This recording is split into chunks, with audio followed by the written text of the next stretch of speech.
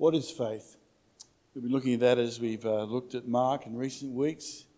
We saw last week that faith had to trust Jesus completely, even though when Jairus had devastating news, her daughter was dead.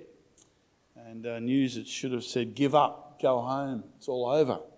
And he had to trust Jesus. And he saw a mighty work of God as a result of that. What is faith?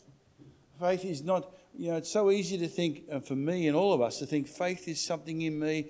Faith is how I feel, how confident I am, how strong I am. Something to do with me. That's what I naturally sort of think about faith. But faith isn't to do with me. Faith is to do with the person of Jesus. Who he is and what he's done and looking to him. And faith, yes, faith requires a response from me and a response from you. But it's based in Jesus and it finds its strength and power in Jesus, not ourselves. Let's have a look and understand this, because today we're going to see a woman who's been struggling with life for 12 years. And she's just worn out, run down, weakened, depressed. She's desperate for a solution to a miserable life. And she's going to show us faith. Faith in Jesus that reaches out to him. But also in this account, we're going to see Jesus requires something from her. Let's have a look at what that is as we look at this story. Mark chapter 5, verses 24. This woman's been bleeding for 12 years. We think it's probably some sort of menstrual bleeding. It's not said what it is. But in fact, in Leviticus it says that any sort of bleeding, and it doesn't stop, that just keeps going, you need to isolate a person for health issues. It's a bit like an isolation ward in a hospital. I didn't have that in the community. They used to put people who had rashes or things that they couldn't understand what they were. There could be something. They had to take time out and see what happened. And see if it developed and see if it was life-threatening. And they were regarded as unclean while they were doing that, so people couldn't mix with them as a way of isolating people. And it wasn't as though when this happened that they couldn't get help from people. In fact, the Israelite nation had an obligation. If someone was sick or in need, you had to provide them with food. You had to make sure they had shelter.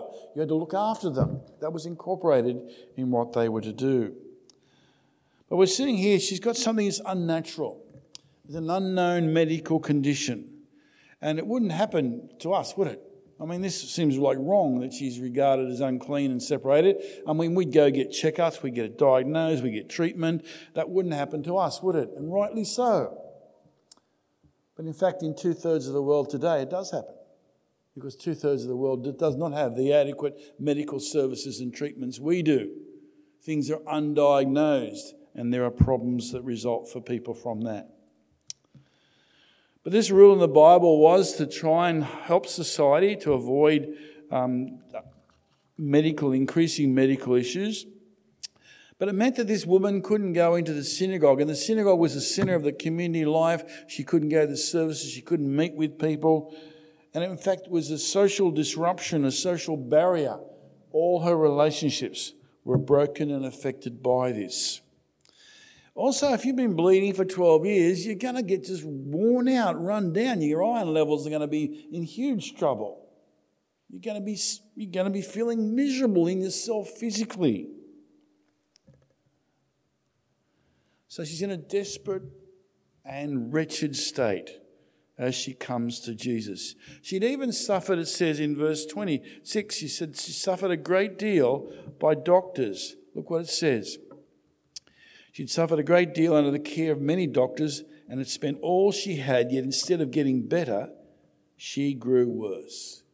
Now, in fact, even the Jewish Talmud today has certain remedies and treatments for medical conditions. And they were then. There were certain treatments, and she'd spent all she had to try and get better. And in fact, she got worse. And so now she comes to Jesus. She's a broken woman. Nothing left in the tank. She doesn't feel any strength or confidence in herself. And look what she wants to do, verse 27. When she heard about Jesus, she heard about him. What did she hear? Did she hear all the miracles of healing that he's been doing over and over, all sorts of people, all sorts of conditions? Did she hear how he'd transformed the demonic man just before that, and other people with demons, people that were out of their mind? She transformed them. He transformed them back to a full and healthy life. Did she hear the teaching that Jesus was saying about you repent and believe, and the parable of the sower, another teaching about calling people to respond to God? Whatever she heard, it meant that she came looking to Jesus. She came up behind him, it says, in the crowd, and she touched his cloak because she thought, if I just touch his clothes, I'll be healed. Just touch him. Not even for him to recognise she's there. Jairus, the story that's happening around this, the one we looked at last week, Jairus was pleading with Jesus to come and lay hands on his daughter who was dying. Then when his daughter died, Jesus said, okay, trust me. And Jairus has to, and Jesus goes and she's healed, but he lays his hands on her. But here, it's not even laying hands on Jesus. It's just touching his clothes. We're sort of one step more removed again with what faith is or how faith works. And look what happens when she does. Immediately, verse 29, she touched his clothes. Immediately her bleeding stopped. She felt in her body that she'd been freed from her suffering. She knows straight away she's been transformed physically. She can feel it. You know, she's gone from being run down to having a normal energy left. Wow. Oh, look, life's life again. I can live. I'm set free. She feels it in herself. And it hasn't been the quantity of her faith. It hasn't been that she had a great ability to trust in Jesus, a great ability to rely on Jesus, a great ability of confidence in Jesus, a great ability of whatever. She only had a little bit, but it was the direction of her faith. It wasn't to herself. It wasn't to a community, a church, a religious group. It was to the person of Jesus. It's the direction of her faith. He's powerful. She's weak. He's powerful. And all she did was depend on him, trust in him. And see, faith acts. And faith trusts completely in the person of Jesus.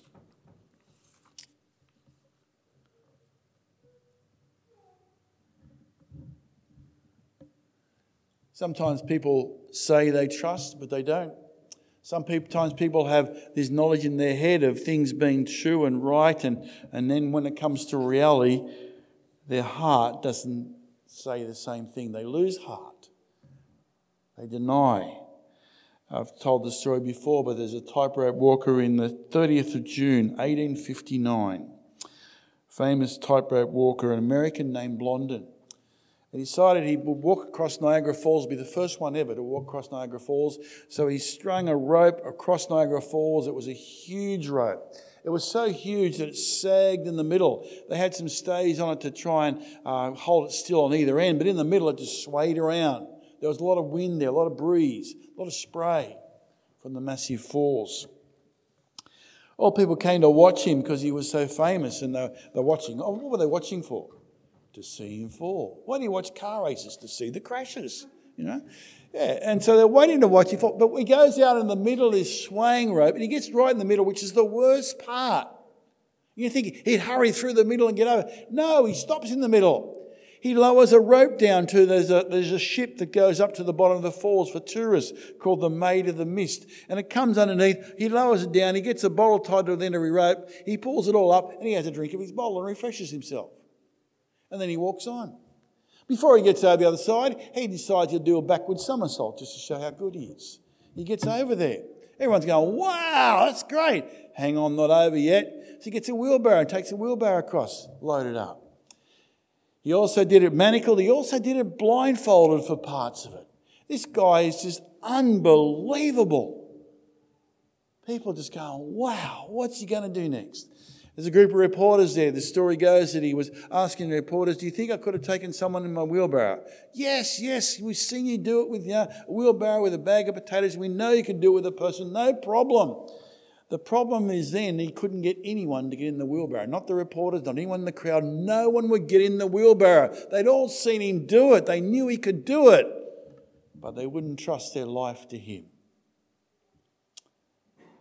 And we've got to be more than that. We don't have to walk across the tightrope.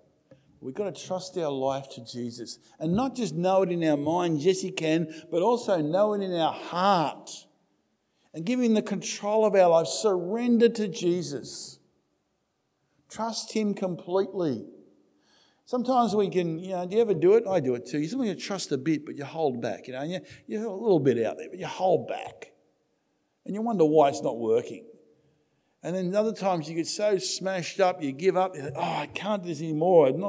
You give in to yourself, and then you pray and you trust God completely, and suddenly the blooming obvious is there in front of you, or things change and it goes forward. You ever experienced that? Trust completely is what we're called to do in Jesus. This has happened to the woman. She's healed. End of story. No, it's not. Look what happens now. There's something else that happens that's really important.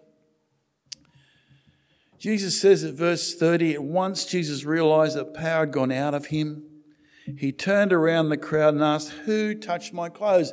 The disciples say, come on, Jesus, everyone's touching you. You're the celebrity.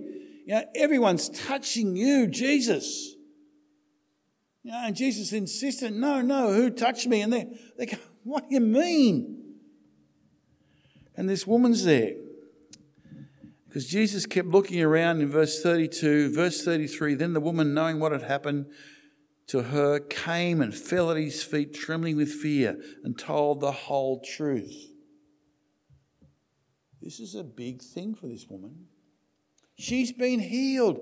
Yeah, let's keep this a private thing. I've been bleeding for 12 years. I've been socially isolated. I've been loathed by people. I'm right now, but let's keep it private. But Jesus insisted that it comes out, and in front of all these men. And women in that culture don't talk in front of men anyway, but she's got to talk, but she's also got to talk about a problem and what's happened. Well, what's going on here? Why is Jesus insisting this happens? Why couldn't it just happen quietly and she goes off and goes home and she's thankful for Jesus and he knows what's happened and it's all over? Why is this taking place? Verse 34, Jesus said to her, daughter, your faith has healed you. Your faith. Yes, it's me, but it's not just me. It's not just touching my clothes, because everyone's touching my clothes, but only one person got healed. It's your faith connected to me that's made the difference. The two have come together and this miraculous thing's happened. And he says to her, go in peace and be freed from your suffering. And this is the important part. This is assuring this woman that she's now freed from this condition. It's not going to come back. She's now got a new life to live because of what Jesus Christ has done in her. She's now got God's peace, and that is so precious to her. She's had 12 years of no peace. 12 years of anxiety and worry and fear, day in and day out. And now she's got God's peace, knowing that in Jesus she's a new person. You see, behind this is not just that she's got some faith and she gets healed, but she's a person who's responded to who Jesus is, God made man. She's responded to him and sought his help. She's surrendered herself to him. And that's been going on in her mind, in her heart, as she's come to Jesus and reached out to touch him. And Jesus knows that. It also shows here that followers of Jesus are called to do it publicly. We're not to be closet Christians. We're not people who just don't tell anyone we follow Jesus. And why is that? And how is that going to look like for us today? I mean, obviously, you can take home from this, if I get sick, I can pray to Jesus and he can heal me and he can do it instantly. It doesn't really matter how bad it is. And that's true. But it's not true it'll happen every time. Because Paul had a problem and we don't know what it was. And he prayed and prayed and prayed. It didn't go away. And Paul's Paul, the apostle, great one of God. And if it didn't go away, he then concludes it was there, so he would rely more on God, and in his weakness he'd be strong and he'd rely on Jesus, and for him it became a positive thing, even though it was a troubling thing. And so it should be for us if there's an ongoing thing. So there can be healings and there can be instant healings, but what else does it mean for us today? It means, yes, Jesus is Lord of all. We've been reading that in the last few passages. Lord of everything. Lord of over this illness here, over death previously, over natural forces, over people out of their minds, demonic powers. Jesus is Lord of everything. There's nothing that's not under his control. And that's the person we're called to see. That's the person we're called to trust. That's the person we're called to reach out in faith and say, I surrender all. I want to follow you. I want to rely on you. But there's also the confession side of this. How do we confess Jesus? Do we need to confess Jesus? I mean, it says in 1 Peter chapter 3, verse 15, if we're living a life following Jesus, surrendering to him, we'll have a hope that exists in us, that when life is falling around for people around us, life is horrible and people get anxious and worried and fearful, we've got that peace of God that exists in us because we have a hope in Jesus. And people would rightly say, hang on, how come you aren't worried? How come you aren't upset? How come you're different? They'd rightly ask that question. And we're told in 1 Peter chapter 3, well, tell them about Jesus, but do it with gentleness and respect. Tell them about the hope that we have in Jesus and why we have that hope. You've only got to think back to Easter for that reason. That's confession, but it is more than that. This passage is not saying that we are to just be doing that all the time. This passage has got something more fundamental, because when this woman confessed, she had an assurance of this new life that she had. Assurance of God's peace. Assurance the problem wasn't coming back. How do we get assurance with confession? You do it every Sunday. You've done it today. When we gather together, what do? Do we talk about Jesus Christ being our Lord and Saviour? Do we sing about it? Do we say about it? Do we confess our sins? Do we pray about it? The whole time we come together is all about Jesus being our Lord and Saviour. And that's not just something we do for the sake of doing it. We do it because we want to remind ourselves and keep resubmitting to Jesus. And when we remind ourselves, we need to remember also the assurance we have as we do that. We have peace with God. We have a new life with God in Jesus Christ. We are his children, God's children. We have a God who's with us. No matter when we go out of here and go away and back to the daily lives, we are still God's people. And this reminds us as we meet together, as we meet in our small groups, as we meet in all our ministries. It keeps reminding us we're God's people. We're saved by Jesus. We've got peace with God. We've got hope for the future. And that idea of confessing as we say things about Jesus together just keeps reinforcing to us who we are, what's going in life, where we're going. And I don't know about you, but I need that. I got so much out there coming at me in the media, in life around, just says bad things, horrible things. Sometimes I wish on the news there'd be some good things, but there's so many bad things happening. I need to keep being reminded I belong to Jesus. I've got a great hope for the future. Life can be bad, but I still belong to Jesus and I'm still protected by Jesus. And even though things physically go wrong and life can be challenging, I belong to Jesus. And to keep being assured of that is a real good thing for me. What about you? And so the whole thing about faith is going to completely trust Jesus. And let's be people who keep confessing we belong to Jesus.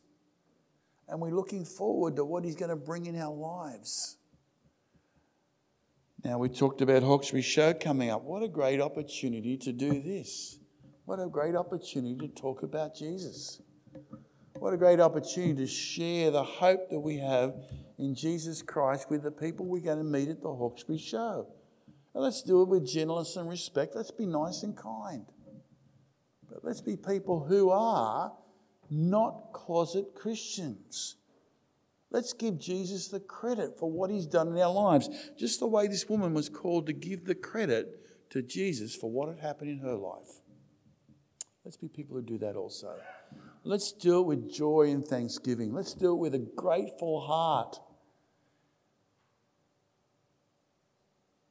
Let me pray.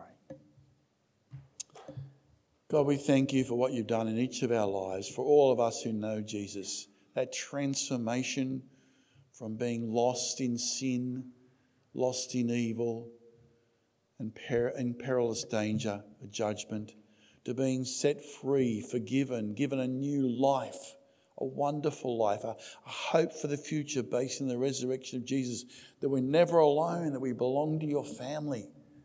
Lord, we thank you for what you've done in us. And give us that corresponding joy and enthusiasm for life that comes from that.